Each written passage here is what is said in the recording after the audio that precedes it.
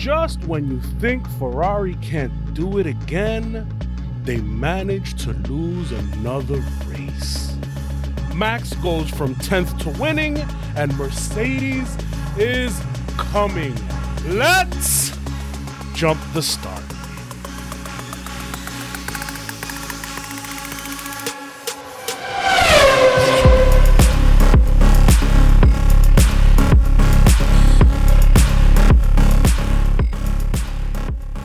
What's up, everybody? Welcome in Jump the Start Racing Podcast. My name is Wellington. I'm here with two of my closest friends.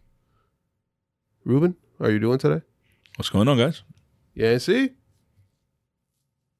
Wow, you know how I'm feeling. You're feeling fantastic. Guys, Yeah. On today's episode, we will talk about the Hungarian GP and why Yancey is feeling less than fantastic. We'll also talk about the Sebastian Vettel retirement news, driver carousel for silly season. It's already churning, the carousel, moving up and down, left and right, round and round. A new manufacturer moving into Formula One and the potential for it. We were talking about last time overheating brains. Now we're talking about brain damage, according to Toto Wolff. Kind of crazy. Before that, please make sure to follow us on Instagram and Twitter at Jump to Start F1. We're posting a lot more regularly. Please make sure to interact with us. A little bit of live tweeting going on during the race this weekend. And on that note, Ruben, how was your weekend? Too short. Somebody said that to me at work today. No, man, they did. Man, freaking Ruben's getting around. Yancey. How was your weekend, Jens? Started off bad, ended better. Better. Better. Oh, better. Okay. But most of the weekend, sucked. But whatever. Wow. Yeah. Okay. The race was only a few hours. Man. Well, no, I mean, it was also work-related stuff. But at least I, ended the weekend right. So. Listen, at least your boss is not Mattia Bonato. But on that note. Yeah. Sebastian Vettel literally waited until we published the last episode to say that he was going to retire, in which we were so convinced that he was not going to. We were actually believing what Aston Martin was putting out. It might crack. He lied to us. Yeah. Our boy. That's why we're so confident. Smelly situation might crack, I'll let that one marinate there a little bit. No, we don't want to. No marinating there. Let's go. You don't want to marinate my crack? Let's not do that. Okay, so Sebastian Vettel has decided to hang it up, call it quits. 4-time World Drivers' Champion. He's currently obviously with Aston Martin. Obviously leaves a big shoes to fill, which are filled, but we'll get to that in a few. Any thoughts on Yancey? Any thoughts? I know Sebastian Vettel is one of your favorites. Any thoughts on his retirement? Yeah, man. It's like my weekend that sucks. Vettel is an asset to Formula One. He's a 4-time world champion. Very outspoken and keeps people in check. Knows the sport very well inside and out. Obviously, the history, which in that video where he can name all the world champions from every year, from the beginning of F1 in 1950 up until now. No strategy. I mean, this is his life. And it's fun to see him when he's winning because he's, a jovial guy, funny. Everybody loves him up and down the paddock. And, he keeps things interesting. I always like watching his interviews because he's just a fun guy, very honest, and honest with his assessment. So it's going to be tough to have F1 without Sebastian Vettel. Not that there's not any new talent and any new characters coming into the grid, but me being a recent F1 fan and just been used to Sebastian Vettel being on the grid, it's kind It's gonna be weird not seeing him there. Put it that way. I feel like the better news obviously was I don't think anything was going to happen, but most of the times when ex-champions retires has been, I would say, due to disappointments, like what has happened to him after the Red Bull years. He went to Ferrari. Unfortunately, he was super close to achieving another champion, and then came to Aston Martin, and with a lot of hopes, and something along the way just pretty much told him, "Hey, you have to retire," and because of what Yancey just mentioned, he's an honest guy, and you see him his interviews, he's very down to earth when he's talking and stuff like that. Is the reason why he retired. He was not going to beat around the bush or way more to. Obviously, we didn't get it right on the news, but it's sad to see him go. Beto brought a lot of, you mentioned he brought a lot of different things, and that boy's gonna have to be filled by somebody else now in F1. Yeah. Hopefully, he just doesn't disappear. Doesn't really retire. Hope he comes around to a few that'll be great if he does. I'm going to read some of his retirement statement. Committing to my passion the way I did and the way I think is right no longer goes side by side with my wish to be a great father and husband. The energy it takes to become one with the car and team to chase perfection takes focus and commitment. Right? Yeah. So we've seen it before from other drivers. They want to take time away to be with their families. Obviously, have a greater influence on their children. So he says, children are our future. Further, I feel there's so much to explore and learn about life and about myself. And then kind of the stuff that we've been talking about. Speaking of the future, he says, I feel we live in very decisive times, and how we all shape these next years will determine our lives. My passion comes with certain aspects that I've learned to dislike, that they might be solved in the future, but the will to apply that change has to grow much stronger and has to be leading to action today. Talk is not enough, and we cannot afford to wait. There is no alternative. The race is underway. So, we've seen Dr.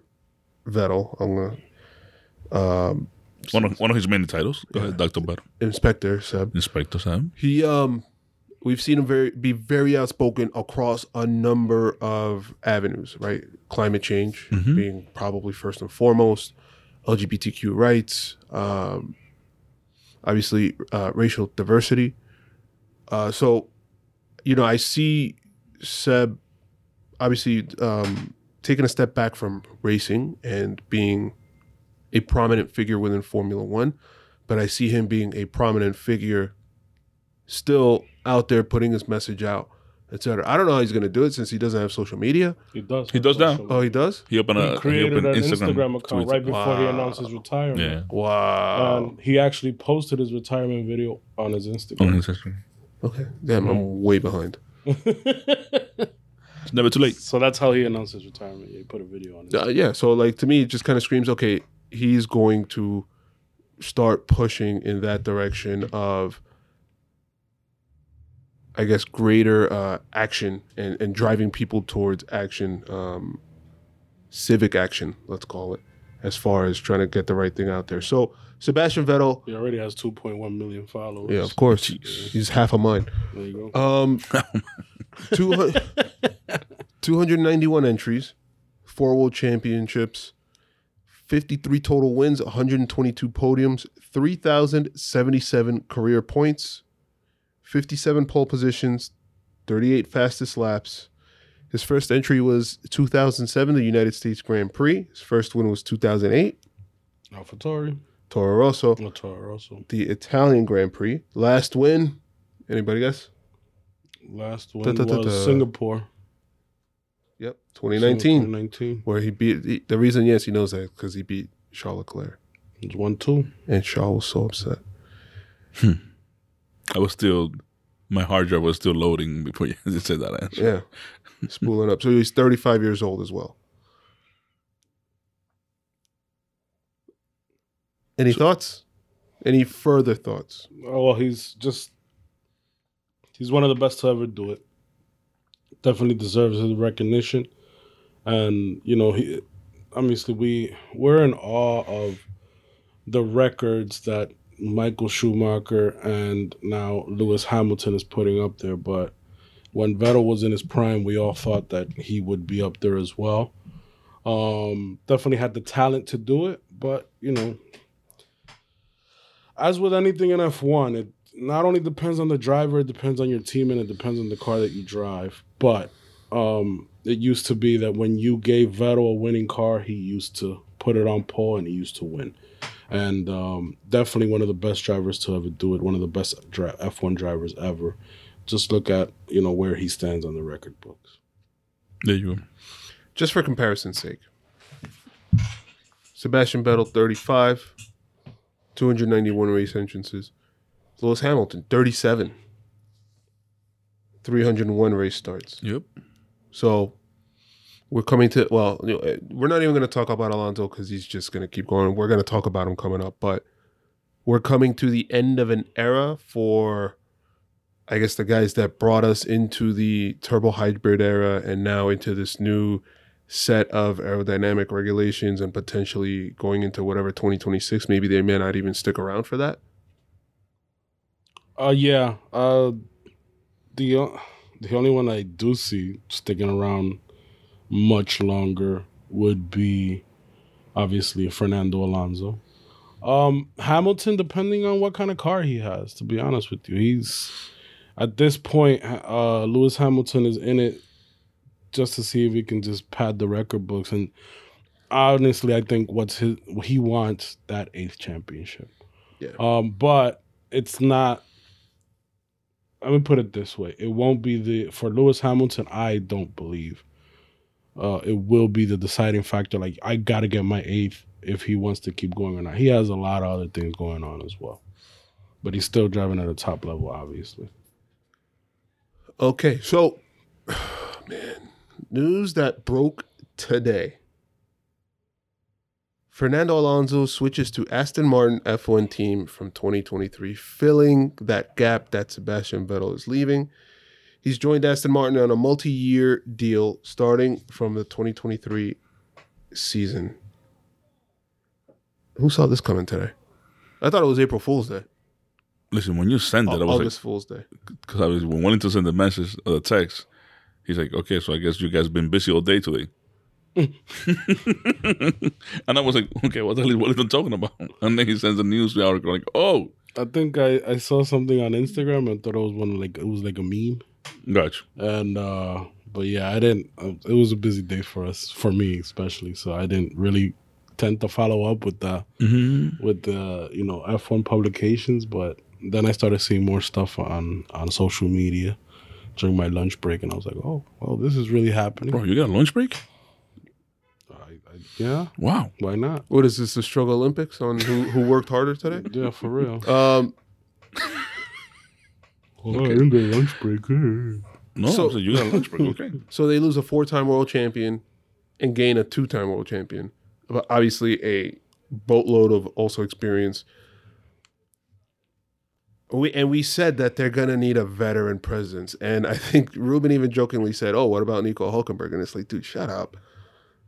Yeah, and Talk about a veteran freaking presence. Huh? Yep. I also think that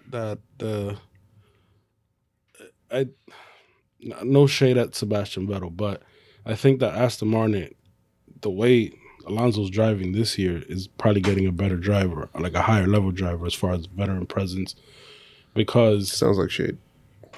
It is. well, it's just facts. Yeah, but I didn't see this coming. This is weird. What? We all know, we've all seen that Alpine seems to be on the way up. Aston Martin seems to be on the way down. I'm a little bit perplexed as to what Lawrence Stroll said to Fernando Alonso that had him join This is what the he said. team. So we have to understand that they're getting a whole new facility. Mm-hmm. They're pouring a lot of money into the team, and while it may not be as evident as we see it now, they've actually improved from the start of the season, and they're going to me, and maybe to Alonso, it looks like they're going to continue to improve into the future, and that these last 2 years are an aberration and maybe just kind of growing pains. So you're positive on it. Is that why you're wearing the green shirt today? I put it on before the game. No, so is Alonso what Aston Martin needs? Yes. Because Vettel is more calm. Yeah, he knows the car. He'll tell you what's wrong with the car. But Alonso's fired. I think that if they could combine the two guys, Yeah, that'd be, you would have the perfect, because we don't see intentionally, we don't see a lot of what these drivers do for the teams. I think that F1 is a little more clandestine in terms of that. They like to keep things a little obscure. So what I know of Fernando Alonso is this is the guy that at McLaren, this is a GP2 engine, can't drive it. You know, the sun chair or whatever at the Hungaroring, actually, getting ready to go into the summer break. Doesn't seem like the type of guy that will work as patiently or as diligently with the team as Sebastian Vettel would. However, if you want somebody that will outdrive a bad car, this is somebody who you would want on your team. Oh yeah, absolutely. yeah. But you're going to give yourself a false sense of hope. You're not really going to, I don't know. I think it's going to inhibit the development of the car, but that's where, So? they poached away a lot of talent from other teams. They're building a new facility. So maybe combine that with a driver that could take their car to the next level. Maybe we'll see something. I know one thing. I know that Lance Stroll is going to be embarrassed week in and week out next He's year. gonna stop Van Dorn. Oh, forget it. It's going to be more so than he is getting now. Yeah, because at least Ocon is a formidable opponent for Alonso right now, and I without the bad luck, I think Alonso be beating Ocon like a drum the way he's driving this season. But yeah, he's gonna take Stroll and he's gonna wring his neck. But listen, either way, it just sucks. I'm an Alonso fan, and I just want to see him in a car that can at least podium, or He's in win one. races. He's in a car like a podium. Really? Okay, I don't think so. But if he can podium regularly, you talking about? He'll podium if something happens up front. You're adding caveats. He's in a car like a podium. If he that Alpine is okay, it's the fourth best car on the grid. It can podium, fine. It's the fourth best car on the grid. But now you're going to a team that's currently in 9th place. How many points does Sebastian Vettel have? Do you guys know? No. 16. I was going to say 12. 16. He's currently 14th. How many points does Lance Stroll have? 6. Close. 4. Awful. Really bad. Awful's an understatement. Yeah. So, especially for a team that has boasted how good they're going to be. Yeah. So I'm curious to see where this team ends up with Alonso. I'm curious to see where they end up at the end of Sebastian Vettel's tenure and where they go from here. I think they just gave him a ton of money. To Alonso? Yeah. No, I think they just bought a ton of green camo hats. Yeah. Maybe because I already see it. The green Kamoa hats with in the article you shared, green letters. It was that. So there was some, obviously I didn't detail on it, but it was some little aspect of the contract that Alpine was not complying with Alonso, and Aston Martin gave it, and he just signed. Let's say, for example, it could be a multi-year. They didn't want to go. I think I bet you that because Piastri is ready. That was my next point. Remember that they have F2 champion Oscar Piastri, who won the F2 championship in his first year in F2. Usually when you win in your first year in F2, you kind of guaranteed his seat in F1. He's out this year. He's an Alpine reserve driver. Unless you find a seat for him as a loaner in another team, they're going to lose him, because for you to be an F2 champion, winning your first year, and being out of the car for 2 years in a row, it's going to inhibit your career. So I don't think Piastri was ready for another year outside of the car. Not that they didn't want to keep Alonso, but it looks like Alpine is on a youth movement. They already have Esteban Ocon, who is, you can call him a veteran, who has given Alonso his fair share of troubles. Not that he's beating Alonso, He's not that he's driving 25. better than Alonso, but he's pretty there. He's right there. 25 years old. That's Yeah, the it's one. 20. Well, but he's been in F1 for a while already. Let's not forget also, Yeah. Toto Wolff didn't want to let him go. Yeah, exactly. So that's did the it, level. sure. That's the level of talent that Ocon that is. Ocon has, yeah. So, and then you bring in a talent like Piastri, who they say can become a Leclerc or a Max Verstappen, a young guy like that. Maybe that's the direction Alonso. So that's the direction that Alpine is moving. They're not going to give me a long-term deal. Maybe I'll get another year. I'll go to a team that is going to really appreciate me, will pay me money, and has a larger upside, because we know that Alpine, although they have high expectations, do not really invest in their operations as much as a Lawrence Stroll would in Aston Martin. They have a more measured approach. That's why we haven't seen Alpine/Renault really move up the grid as much as we expected them to, because they're just not. They're very reserved in what kind of investments they're going to make in the program. And your boy is there, who's known not to invest, Otmar Safnauer, Yes. who's from the Racing Point, really the Force India days, Mm-hmm. kind of maximized the dollars that he had as a full team. Granted, the driver salary isn't part of the budget cap, Mm-hmm. but you still need to maximize those dollars instead of just paying out. So maybe this is Well, he's a good team principal for a team that wants to punch above their weight. Yeah. Using a quote from the old team principal, Force India. What's his name? Malia. Oh yes, That was the owner. Is it CJ Malley? Yeah, Malley. VJ Malia. VJ Malley. Yeah, the team always punched above their weight. My Safnauer was a perfect guy for that. That's why they probably brought him into Alpine, where they don't want to spend a lot of money, but they want to just have enough money where the team can actually compete for best of the rest, maybe podium, which is what they're doing now.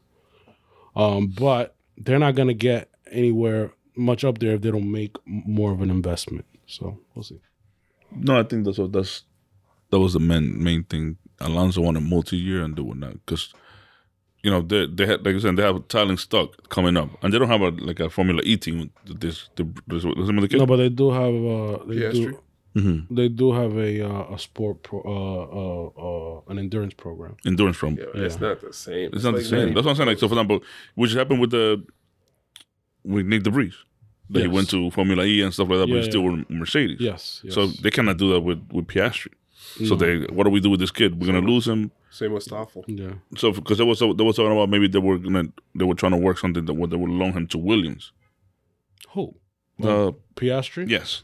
Yeah, but No, you would sooner see. No, but it's the same thing. Like he will eventually get out of there and probably go on his own because I want to drive. I want to be I think at this point, I'll be surprised if we don't see Piastri in that Alpine. I'll be surprised at this point. I don't think you have a talent like that just Yeah, and laying in the way. Especially you have 1 year already lost for him.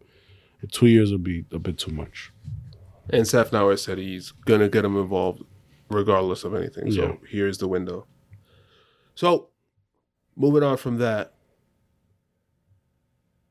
it's crazy to have news that actually overshadowed this bit of news. So there's a lengthy process, according to Christian Horner, before Red Bull and Porsche F1 deal can progress. So it has been revealed with details that Porsche is trying to buy a 50% stake in Red Bull Racing, the Red Bull Racing program. That's it. That's all the details that are out there. The only reason why this was revealed at this point was because I think it was in Morocco. Morocco, yep. Yeah, where they. Let me just. So obviously when you have a deal this big, when you're buying into like 50% of a team, you have to not only do it in the jurisdiction. I think they're based in they're based in somewhere in England. I forgot the name of it. Brackley? No, it's not Brackley. That's Mercedes.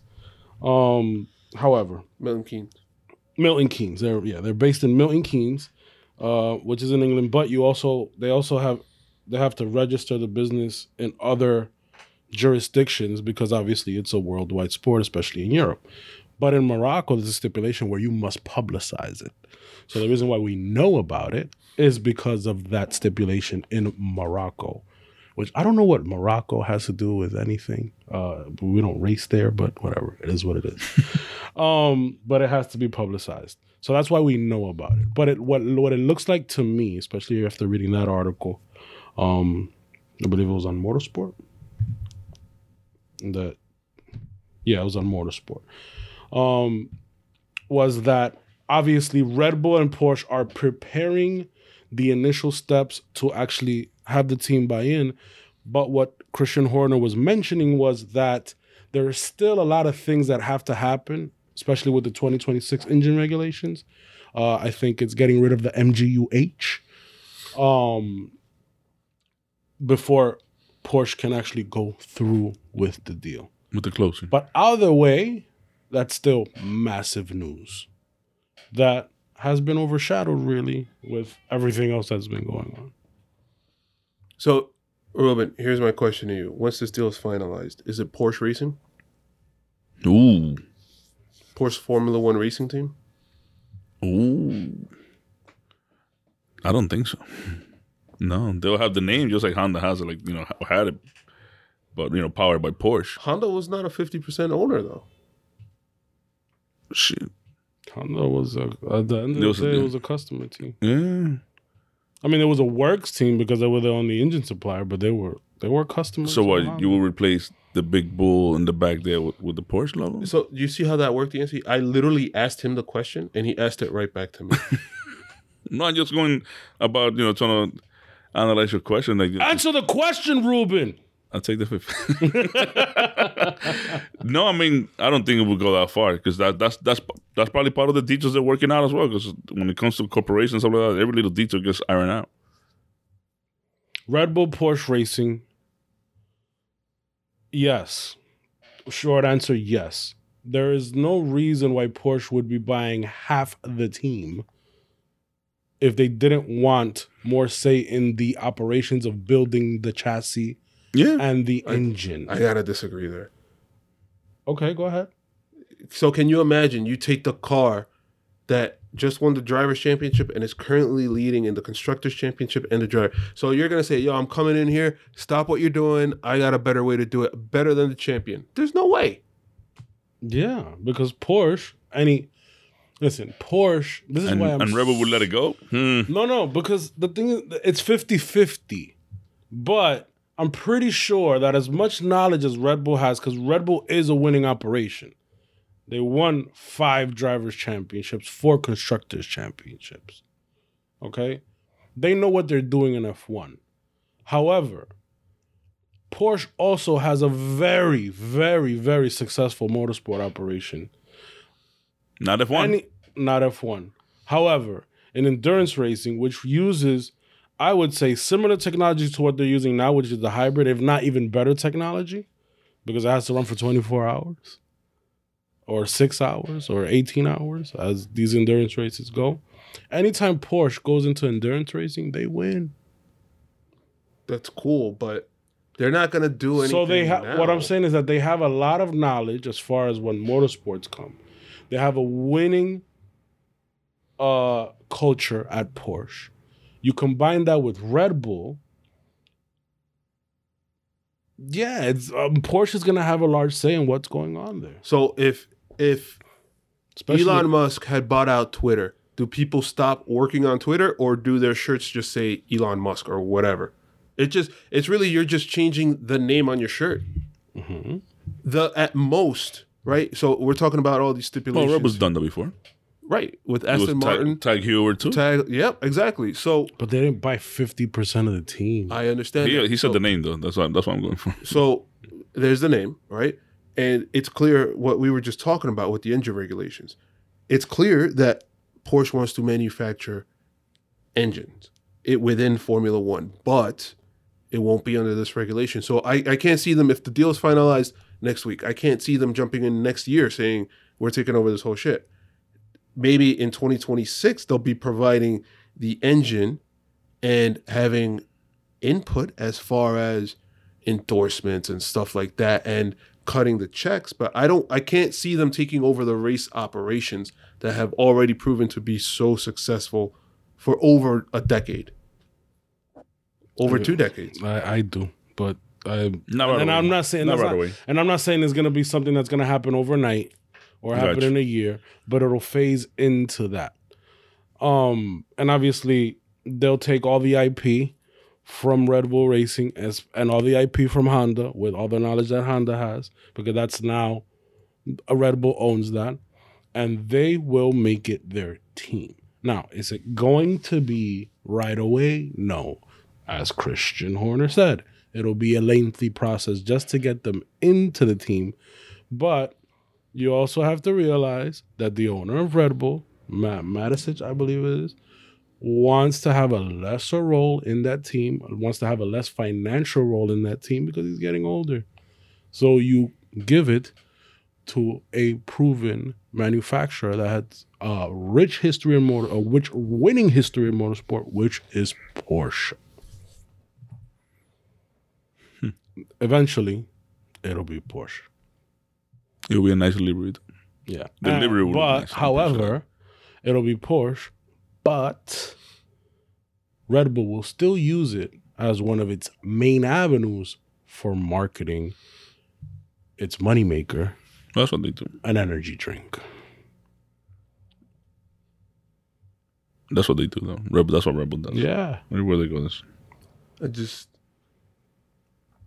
Where are they going to fabricate this Formula One team leadership from that's not already there on the Oh, team? they'll keep Horner on. But that's what I'm saying. They're going to keep the staff. They're just change the shirts. Yeah, but it's still a Porsche team. They're 50% owners. It's disingenuous to be like, Porsche's going to run the team and then say, well, they're going to keep all the staff and then they'll just be Porsche employees. It's not exactly. So I'm arguing towards the latter and you're saying, no, it'll be Porsche owner. And then you're like, oh yeah, but it'll be the same guys. And it's like, wait a second. That's what I've been saying. No, I mean, they'll bring in their own people as well. But where are they getting these people from? From their motorsport division. Where did Andreas Seidel come from? He came from Porsche. And he's at McLaren now. Like, they have people who are knowledgeable that can step in when whatever. I don't know how the structure is going to be, but it's not. But if Porsche is buying 50% of the deal, they're gonna want some of their guys in there as well. You see Horner being out? No, absolutely not. Isn't he like owner? Oh, no, he's like the president of Red Bull, like whatever the organization. Why would you take out somebody who's has been winning for so many years? Didn't I say that earlier? Well, I'm talking about. But that's taking Horner. Red Bull out. Yeah, but I'm talking about Horner. But you're talking about other personnel. They're gonna bring in their own people. No, they're definitely going to transition a bunch of people Yeah, around, of shifting course. people around. And some people are going to leave Red Bull just like they've been doing already. They have to. So the only way to keep progressing in life. If I'm a mechanic, but I know how to run gas lines better, I want to keep going. Yeah, and then to- especially if you're gonna bring in your own.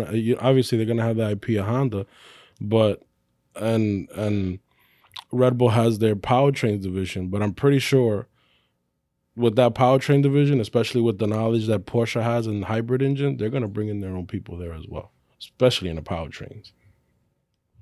it's only going to be good for the other teams trying to make improvements. So Yeah. because those people that are not going to be happy there, they're going to go somewhere else, and those teams are going to start to excel as well.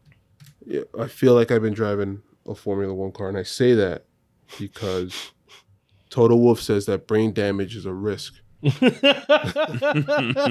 the FIA doesn't act on porpoising, I feel like I have brain damage right now listening to.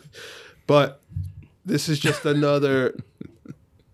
This is our last piece of news, but this is just another Toto Wolff saying brain damage risk shows FIA must act on F1 porpoising. Yeah, right. They already have, anyways. He got his way. I don't know why he keeps banging the drum. It's just another shot across the bow. Oh, you guys, we have to nail down these regulations. We have to narrow the scope of potential oscillation.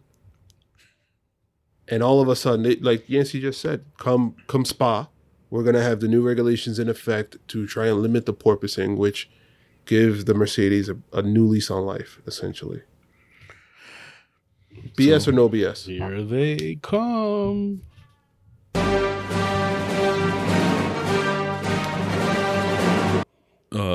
The only thing the article was missing is what I told you earlier. A couple of football articles for the brain damage. Right, Yancy? Yeah. What's next? What's a PTSD? Yeah. CTE, PTSD. That's not a joking matter, bro. No, just on this matter, you know. No, Ruben laughs at the most. Listen, if you if you follow politics at all, you know that if you say things, if you repeat the same things over and over, eventually people will believe it. And this is pure politics. This is what everyone in F1 does. And Toto Wolff knows what he's doing. And he keeps this in the news. He's selling a product. He's selling a product. And obviously the rules are going to come into play. And all of a sudden, Mercedes becomes quicker and they're competing for race wins. This is just to say that, the reason why these regulations were brought in was more for safety rather than, whatever. So he's doing a great job. He's Toto Wolff. He does this all the time. He's a master tactician. He knows what he's doing. The drivers like that. Of course. That's why they play along. Who were the only two drivers? Who were the only two drivers that were beating this drum? It was George Russell and Lewis Hamilton. Brain damage. Yeah, I mean, listen, bro. Their brains were mush. Not overheated. Yeah, man. Hit the drop, Ruben. Gentlemen, a short view back to the past. So, the Hungarian Grand Prix. This was actually extremely entertaining of a Hungarian Grand Prix. Usually, they're a procession. Yes. So, I want to say, let's give a round of applause to Ross Brawn, FIA, whoever was responsible for developing these new cars for this year. Y'all did a terrific job just based on what we've seen on this first half of the season, quote unquote half. That's what I think on that. Those are my thoughts on the race and on kind of like the first half of the race. The first half of the season. Yeah, it's good job by them. It's been even tracks that are not necessarily known for being good races, like Barcelona and even France, were more exciting this year. Yeah, completely agree with you on that point. What it allows is that teams, when they make mistakes, will get punished for their mistakes, being a driver going off, making a mistake, or strategy. And this is exactly what we've seen throughout this season so far. And we especially, to my chagrin, saw it here at the Hungarian Wait, Grand Prix. how do the new regulations punish? Meaning that if you put a driver on the wrong strategy, they can easily be overtaken by the cars behind them, which is what happened with Leclerc and Carlos Sainz. Ruben, what were your thoughts on this race weekend? Too short. Too short. No, I think this race weekend itself was pretty entertaining. I mean, the last two races in the Hungaroring has been pretty entertaining the last, because even though the regulations this year has helped us to do, more back and forth battle, but the weather aspect in Hungary has played into a big effect in the last 2 years. This weekend he also played into effect because he brought, like we always say, when it rains and some of the different aspects of the race is not done, normally it brings uncertainty, or they don't have the knowledge or the full his book on the actual track. Yeah. So he brings things like what happened this weekend. I think it was a very good race. I actually think even qualifying was not that bad. Speaking of qualifying, how about your boy Mr. Saturday? He is back. George Russell beating out Carlos Sainz by 0.05 of a second, less than 0.05 of a second, to pole position. And what was a surprising lap. We all agree? Yeah. I'm still waiting. I mean, it may be out, but I've not seen a replay of the actual lap. Yeah, I haven't seen that either. Because usually when you have a lap like that. You guys trying to say he cheated? No, I'm not saying he cheated. No. I'm saying he put up a lap that nobody was waiting for. And, I got pulled. But where's the lap? Even in the actual, when it was being broadcast, I thought Carlos Sainz had it in the back. Yeah. I don't know where. Just Russell, like, what? Okay. That was all driver, by the way. Yeah. It was not. That was all him. He just put the lap. What an amazing lap that was. I was. What? But did you see the lap? Did you see anything on the lap? Because all I saw was Was the somebody name change. jump ahead, and it was a Mercedes, and I'm like, what is going on? Like, okay, George Russell. Like, oh, we back in 2019, 2020. So, I mean, what I saw was like the sector times where like it showed like his second sector and he was like 0.03 of a second faster than whatever the pole was at the time. And I was just like, holy crap, that's pretty fast. Mm-hmm. But I didn't expect him to maintain that speed throughout. in that final sector because the Ferrari was strong. The Ferrari was strong across multiple sectors. So I just was like, okay, he's just not going to be able to maintain it. In qualifying, Ferraris were phenomenal. Both of them. I wondered. Carlos Sainz too. I wonder if Lewis Hamilton didn't have his DRS issue, where he would have put that car in qualifying, considering that he was during the race was just dolling out. He was a missile. Like fastest laps after fast. According to his radio, if he wouldn't have that issue with the DRS, Yeah. he probably would have won the race. Yeah, I don't doubt that. Won the race like Sunday? Yes. If he was like top two front row. No, if he didn't have because he was so sure if he didn't have the issue with the DRS, he would have been on pole. That's insane. Because It's one that of was his a favorite phenomenal lap by George Russell. It's one of his favorite tracks, so I don't doubt it.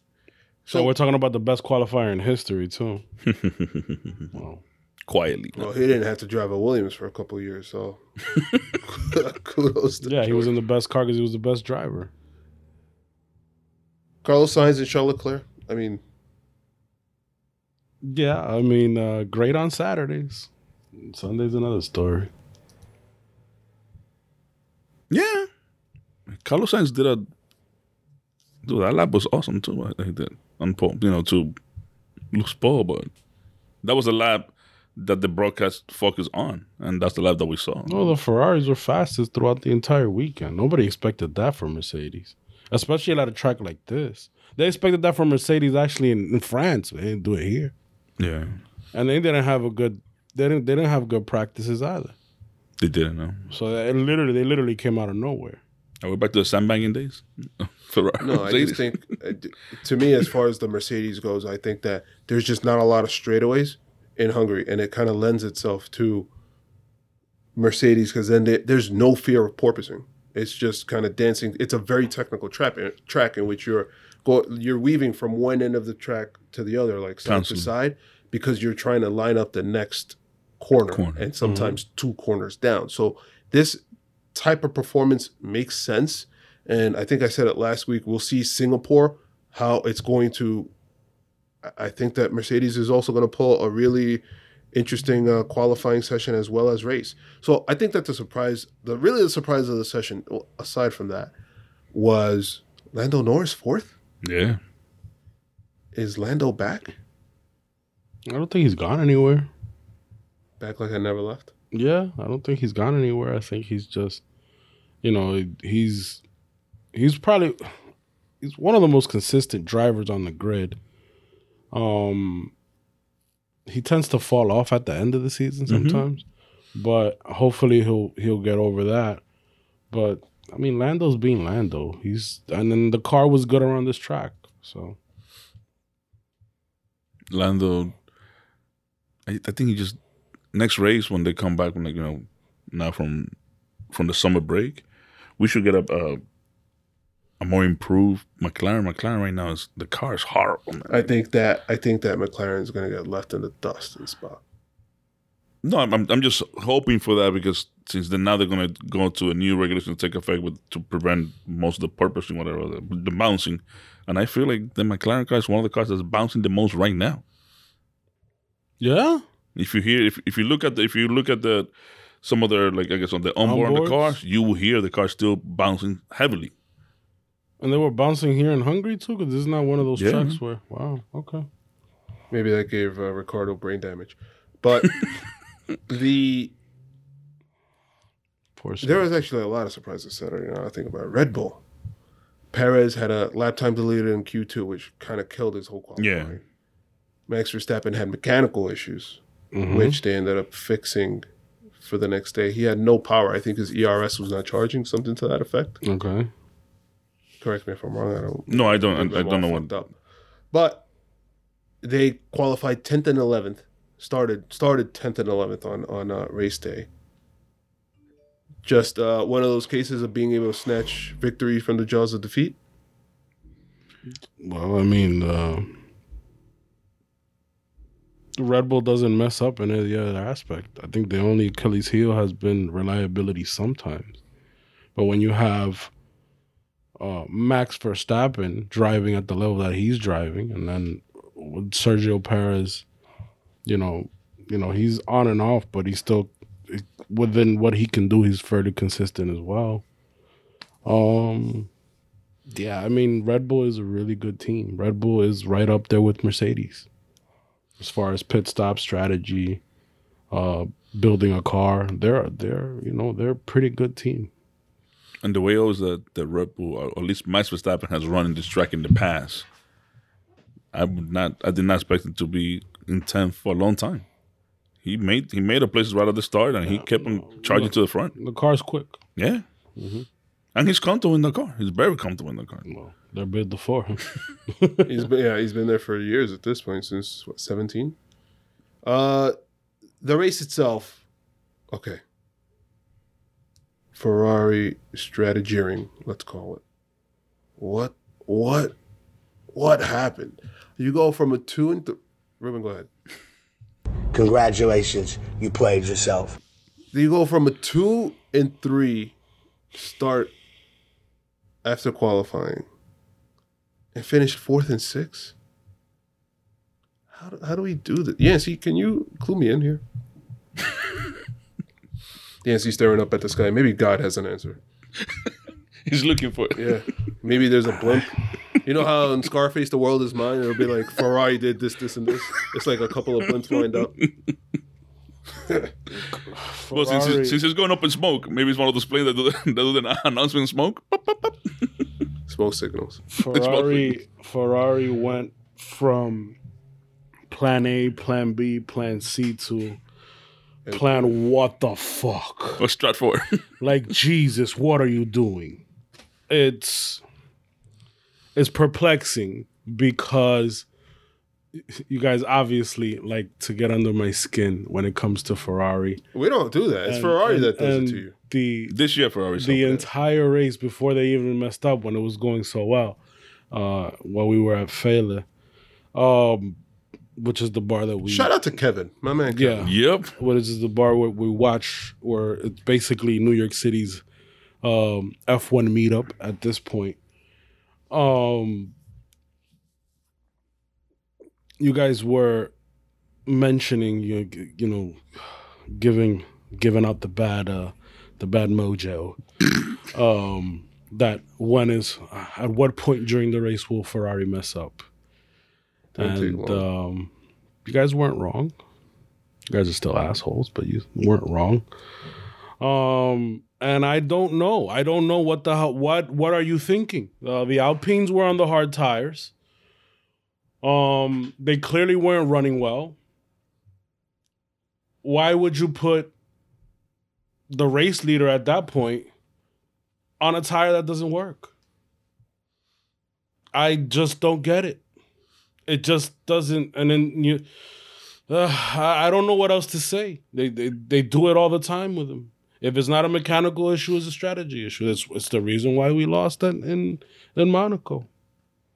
It's the reason why Leclerc is so behind in the Drivers' Championship. It's the reason why it looks like Mercedes is about to overtake Ferrari in the Constructors' Championship. Thank you. They keep shooting themselves in the foot. And I don't know what else to do. Heads need to roll.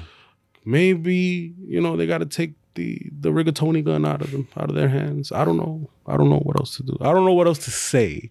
I'm just perplexed on how they keep messing this up. You have a car that is quick on all tracks. The car's not, it's giving you mechanical issues, but it's not giving you crazy amount of mechanical issues. You can at least podium. At least. Like, that's what you're supposed to be doing. You're supposed to be at least, if you don't have the pace to win the race, as Mattia Binotto was saying after the race, you can at least podium, not 5th and 6th or 4th and 6th. Whatever it was. It doesn't matter. You're not scoring the points you're supposed to be scoring. You are, at the very least, the second fastest car on the track. By far. At the very least. And you can't podium? So let's say they did not see the hards not working for Alpine and say, it's a totally different car. But Haas was on the same tire as well, and it was doing even worse. Again. When Pirelli said that the hards with the temperatures were not going to work. They said that they were going by their simulations on the computer. In which way? You idiots. We have seen over and over again that simulations on computers sometimes don't work on track. Why would this be such out of the realm? What makes you so damn special that the hard tire would work for you? It just does not make any sense. I am tired of thinking about it. Your brain's about to overheat? I'd rather go to the beach and have a drink and not think about it anymore. And just continue to go to the bar and be consistently disappointed because that's what I expect now. That was so funny. Okay? That was so funny. It is what I expect. And then when they put them on the tires, I was truly really trying to reason this out. Maybe this will work. No, it didn't work. It never will. I was expecting that Leclerc was not going to finish this race. That was my prediction last week. And you know what? At least he finished at this point. This is what I am expecting. I am now part of this. If you guys watch any U.S. sports, I feel like I'm a Mets fan or a Knicks fan. I am expecting every weekend some kind of disappointment. USA. Yeah, see, next time you go to watch a race with us, you should wear the paper bag, the brown paper bag over your head. No. He should start wearing Ferrari gear. Like at least a red shirt. You know what? I am going to try that. I think you should. I'm going to try that. But I'm actually, you know what? Let me just go on right now and buy. This Ferrari is how bad Ferrari got the strategy wrong. That we all look at each other. They went on the hards? Yeah, we saw what? Ourselves. And I was really, and I was really trying to reason it out for them. Yeah. Maybe it's going to work. And Ruben and I were looking at each other like, what is this guy talking about? Yeah, because, you You were really convinced. You drank the red Kool-Aid. I'm a fan. The red Kool-Aid. It's and he wasn't Tropical Punch. He was Ferrari Scarlet Red. Listen. Oh my God. Charles Leclerc was in first place until he pitted for those hards. So that was just and he overtook George Russell for the lead. It wasn't like through the pit, like he was fast. Yeah, I'm here dying because yes, he sounds like he's so. I am completely defeated. Yeah, I'm done. Through the towel this weekend. So look, I'll be up front. I think that their strategy woes kind of started before those pit stops, right? So Charles Leclerc pitted for the hards. They boxed themselves into a corner in which they went medium as far as their two stints before. So they needed to do something different to be able to fall within the regulations. They needed to go either a soft or a hard. Go longer. That's what they should have done to go longer. They But should have gone longer. Charles Leclerc pitted on lap 21 for mediums again, and then they were brand new mediums, and then pitted on lap 39 for the hard. So he only went 18 laps. They had Carlos Sainz lap 17 and then pitted lap 47 on mediums. 30 laps. And that's what sunk Carlos Sainz because he had just lost so much time on those old mediums that he was gaining it on the softs at the end of the on used softs. He was gaining it at the end of the race, really threatening, but it was just not enough time to gain. They should have pitted him earlier. Just go. bro, he did 23 laps on used sauce. But exactly, and it's the reason for that is that they messed up their strategy at the start. They did medium. They needed to make a change there, and even if there's a change to the hard in the middle of the race, at least you have time to recover. Yeah. Yeah, but it's Ferrari strategists. They don't think that way. They think they're special. They think they're different. So I wanna just take a step back. No, I was the only guy that just looking at from the top 10 or top 5 that the top 10 top 11 that the subs really didn't work at the beginning was Perez because he gained, but he didn't gain much. He didn't follow Verstappen all the way to the front. And he started on the subs as well. Yeah. And that would, like you're saying, okay, so what, I don't know, it's just weird because Perez started on brand new sauce. Verstappen and Russell started on used sauce. Verstappen just shot off the line. I wonder what they knew. I wonder that they knew. That's the reaction I wanted from Yancey right now. I wonder that they knew that the medium would be the best race tire. Even if you did do a 3-stop or a 2-stop. 2-stop.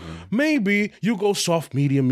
I wonder why that is so foreign to the Ferrari strategy department.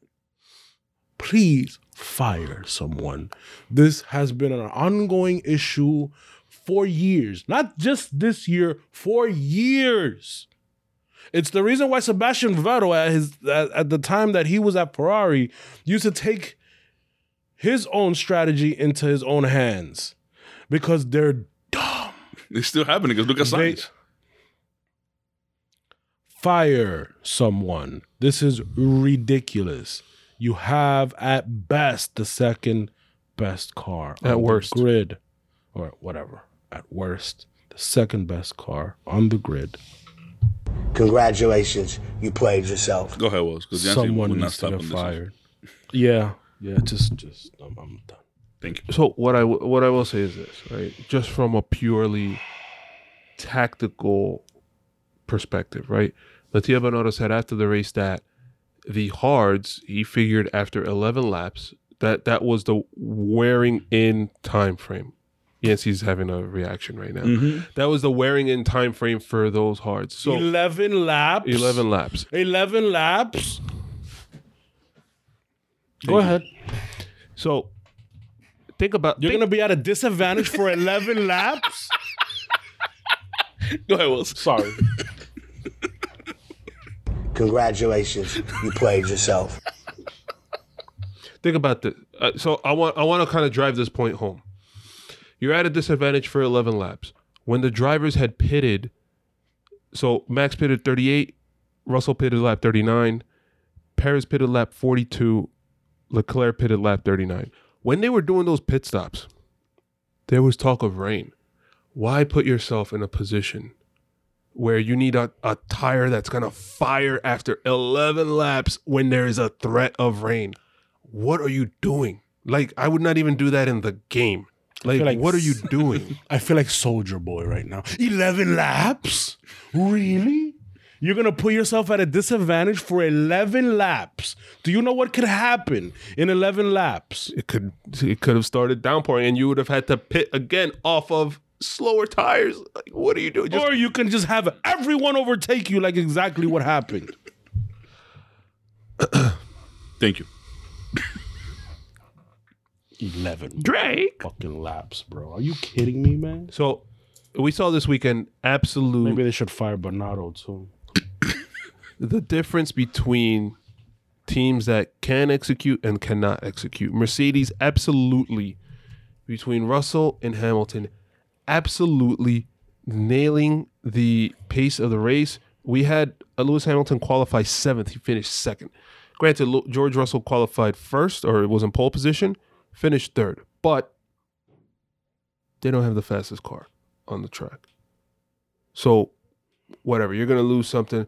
But to be able to gain 33 points on the weekend, to be able to gain, 34 points on the weekend, to be able to gain 14 points on Ferrari to close the gap to 30 going into the summer break, where now they're going to be aided by the rule book. Yeah, baby.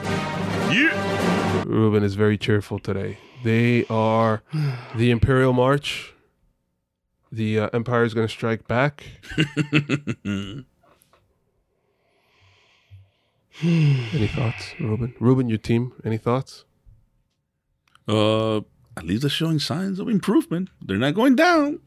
They're just going up. No, they're not the type of team to go down. No, just throwing a little shade at Yancey, That's the type of team to go down. Exactly. So, all right.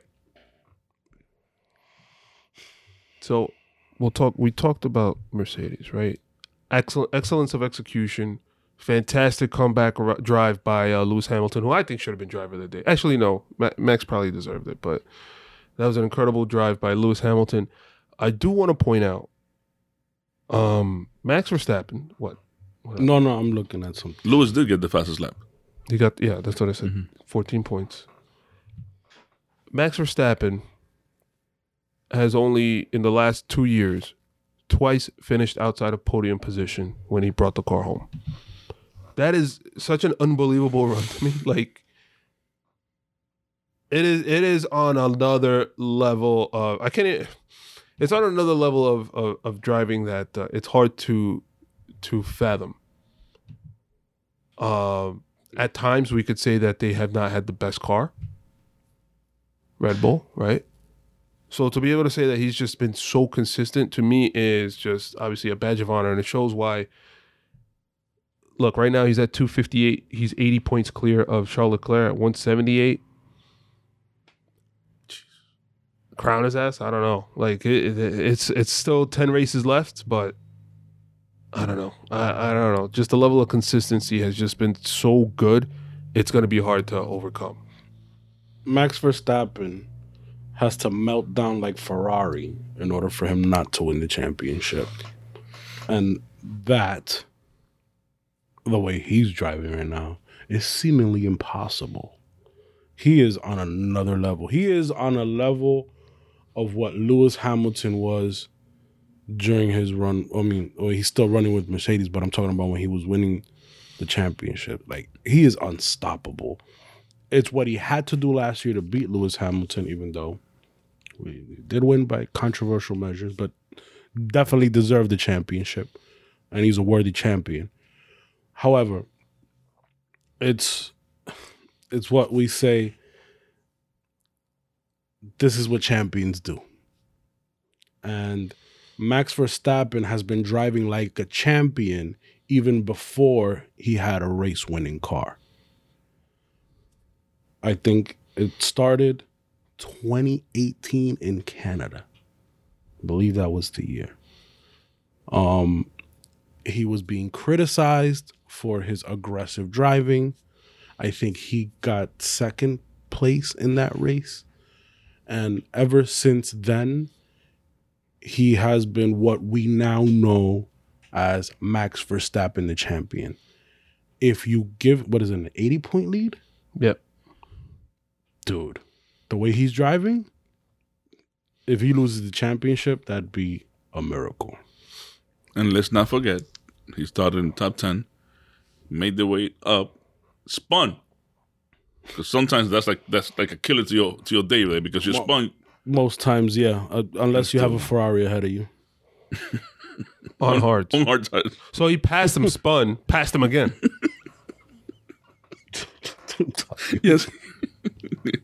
It's about to melt. It's like this podcast just gets worse and worse. What? Meaning, for me, go ahead. I'm sorry. It's just like, if you keep saying these things, and it's just like, it's incredible how bad We talked about That race was this for last Ferrari. week, right? Where we have seen the Ferrari improving, and all of a sudden it is the best car, or it was the best car on the grid. But they're not getting the results to show for it. And that is literally putting the crown on Max Verstappen's head. Yeah, they gave him the championship. They literally gave him the championship. Ferrari shit, yeah. They said, "Here is the trophy. Here you go, bud. You deserve it. We don't need it. We don't need it. You know, we got enough trophies. Take another one, bastards. Dude. Come on, man. Dude. This is just like, Dude. it's so bad. This is probably just as I don't know. This is probably worse than 2018 and 2017. This is bad. This is horrible, man. Because you. Okay. Wow. So we had the pair of the top 3 teams all finish 1 through 6. 7 Lando Norris, 8 Fernando Alonso, 9 Esteban Ocon. Currently, Alpine is beating McLaren 99 to 95. Thank you to Lando. Who's best of the rest? Yeah, definitely thanks to Lando. Then who's best of the rest? Yeah, I want to point out Who that finishes? Daniel Ricciardo, 0 points this weekend. Still down at 19. 76 points for Lando, 19 for Ricciardo. Dude, imagine having a competent driver in that second car. Whoa. Damn. That's how far down Ricardo has been. Damn. Well, now 19 points. Now he's incompetent. Yep. Man. I didn't say that. I just said imagine having a competent driver in that Well, car. but as opposed to have an incompetent driver? I'm not saying he's incompetent. You're putting those words out there. There's only one other choice. Whatever, it's fine. Go ahead. Keep going. Best of the rest. Best of the rest, what, as far as constructors? Alpine. Of course. Yeah. Oh, there's no question about that. I mean, yeah. It's 2-on-1 right now. They're the fastest car. I mean, they're out of those two. But listen, we're talking about the midfield here. Mm-hmm. And what we've seen, not only this year, previous years before, midfield teams are usually closely packed and things can change from one weekend to another. They're very close together. It's not like they have a huge gap. It's not like the gap from them to Mercedes. So things can change. Right now it looks that way, but we do have 10 races left. Oh no, we have 9 races Nine left. races so left. Also, Charles Leclerc not getting pole is putting me in a predicament. He needs to 9 out of 9. I think he could do it. I'll take no more poles if we get 9 more wins. Yeah, things can change. We don't know what's coming down the pipeline, but right now it does look like Alpine is about to run away with it. But it's only a 4-point lead. In the midfield, things can change, and we see that the racing in the midfield is very close, not only in qualifying but also throughout the race. Okay. Alpine. They're doing phenomenal. Hope the summer break helps Ricardo so he could come and help his team. Dude, come to the U.S. Yo, Do come something, to New York, dude. Let's hang out. Yeah, but he did the same thing last year. He always comes to the U.S. That's what I'm saying. Come to New York. Let's hang out. We'll go to a Keloke. No, I'm kidding.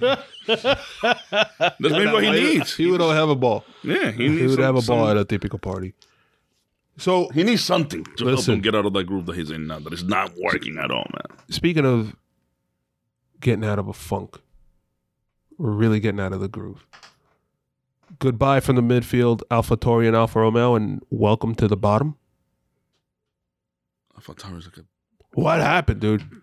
damn.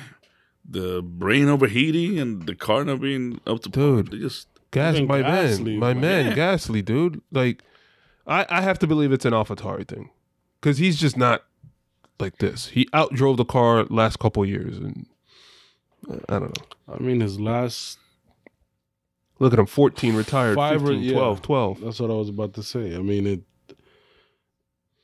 the car is slow.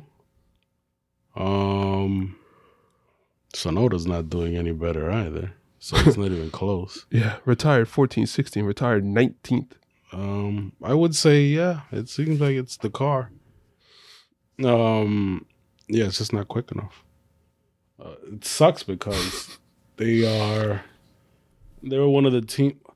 I don't know. You know, AlphaTauri's an enigma, man, because last year they had a good car, but they could never. I don't think they kept screwing up. They kept screwing up. They kept Ferrariing it. He beat me to it. Yeah, I was trying to say it too. Wow. Wow. I'm not- Yo me voy a adelantar aquí, bro. But now, man, yeah, and then obviously they clearly got. I guess they got the regulations wrong this year, so it's weird because they give you glimpses of hope and then they're just nowhere. And even when they have it, a good car, which they had a really good car last year, Yeah. and we saw the potential and we saw how good Gasly was driving and the results that he was getting. They, great. you know, they still managed to like mess it up at the end, and they didn't really place anywhere. It's AlphaTauri. AlphaTauri is AlphaTauri, or Toro Russelling, or Ferrariing, whatever you want to call it. Damn, just looking at that bottom pack, Haas has come back down to earth as well. It's Alfa Romeo, Haas, AlphaTauri, Aston Martin, and Williams. I think that's where we're gonna get like usually when we get to biggest the end of the season, we're picking and choosing what the fights are gonna be within the constructors, and I think that's where it's gonna be. It's gonna be like that lower 6th, 7th, 8th. So out of those 5 teams, Alfa, Haas, Aston Martin, and Williams, there's one team that scored points across the last 2 races. Aston Martin. Lance Stroll got a 10th and Sebastian Vettel got a 10th. Put Fernando Alonso in that car. He'll get a 9th. Jesus. Yeah. Welcome to, I get the cream is rising to the top, right? So wait, are we saying your man? Yeah. Let's Are talk we bad about are we Bottas. saying that Aston Martin could finish 6th place? I'm not saying that at all. I don't think they can. You have to get more than 10th to get up there. It'll take 30 races. I mean, they're only 7 points back from AlphaTauri. That's 8th. You said 6th. I mean, you know, They're 31 points down. That's a lot of 10th places, I don't know, man. No, maybe 7th. All right, I'll give it 7. right? Maybe Because you 7. need the big chunks, and I just don't see the big chunks coming. Yeah. What is happening with Alfa? Because when he does Romeo? come, they get this. It was Alfa Romeo, both cars retired. Both cars 11-14. Both cars 14-16 and then 13-20. Like they've been Ouch. nowhere. Last 4 races. Ouch. So the accident was pretty much what took him out. I think AlphaTauri is in the position because Bottas was driving lights out for the first like 8 Alfa Romeo. races. Alfa Romeo, you mean? Yeah, Alfa Romeo. Sorry, Bottas was driving lights out. He was getting 6th, 8th, 5th, 7th, 6th, 9th, 7th place points finishes. Ever since that retirement in Great Britain, it's just been Bold downhill. prediction. Not even bold anymore. Mercedes is going to overtake Ferrari. I think it's going to be a done deal. It's only 30 points. The funny thing is when I said that, you guys almost killed me. No, I don't think I almost killed you. It's a long climb. It's still a very long climb because once you start finishing, like for example, one car is 2, the other car is 3, the other car is 4, then you're not making up any points. So they really need Ferrari to screw up like they have. And honestly, we could just count on it at this point. Sorry, Nancy. Dude, can you imagine? Imagine I can't disagree with you, man. Imagine they That's screw why up. I'm laughing. I can't disagree with you. That's why I am laughing. Imagine they screw up in Monza like that. They should just tar and feather Mattia Binotto. Dude, no. Oh I my mean, God, that'll be a light punishment. Tar and feather. They'll burn. Dude, because I think about it. supposed Burn to him in effigy. bro. For me to be like, okay, Leclerc has to pole this many times or whatever. He's already pulled quite a freaking bit. The driver is talented. Sainz has turned it on. So Saturdays, when the strategy isn't involved, they're killing it. They're the leaving it up to the drivers. But the moment, whatever. So, just an FYI, we're taking the next couple of weeks off. We'll be back recording the 22nd. Episode will be out probably the 23rd or the 24th, previewing the Grand Prix in Belgium, aka Spa, Francorchamps. one of the best tracks on the calendar. At Jump to Start F1, Twitter and Instagram. Make sure to like, follow, subscribe. on the podcast platforms. Leave us a review. Any closing thoughts going into the summer? I can't wait to see silly season heat up because it's going to happen. Yeah. We got a few spots open now. I mean, once they fire Ricardo. well, the fact that we always have like this one event that happens every year in the driver market that just sets everything off, and I think it happened now with Vettel retiring. This is the second time he does it. Yeah. 2020 was when Ferrari didn't sign him. Yeah. So, yeah. It'd be interesting to see what happens there. It'd be interesting to what I am looking at, and I guess I've been looking at this ever since Ferrari's been messing up, is how competitive is Mercedes going to be after the break? And look, I even put both of them on it. That, to me, is the biggest storyline. It's coming. It's coming into the break, or going into the break. Do not Ferrari your summer or your summer break. Oh my God. Thank you guys. On that note, at Jump to Start F1 on Twitter and Instagram. See you guys Enjoy your break. in a couple of weeks. Peace.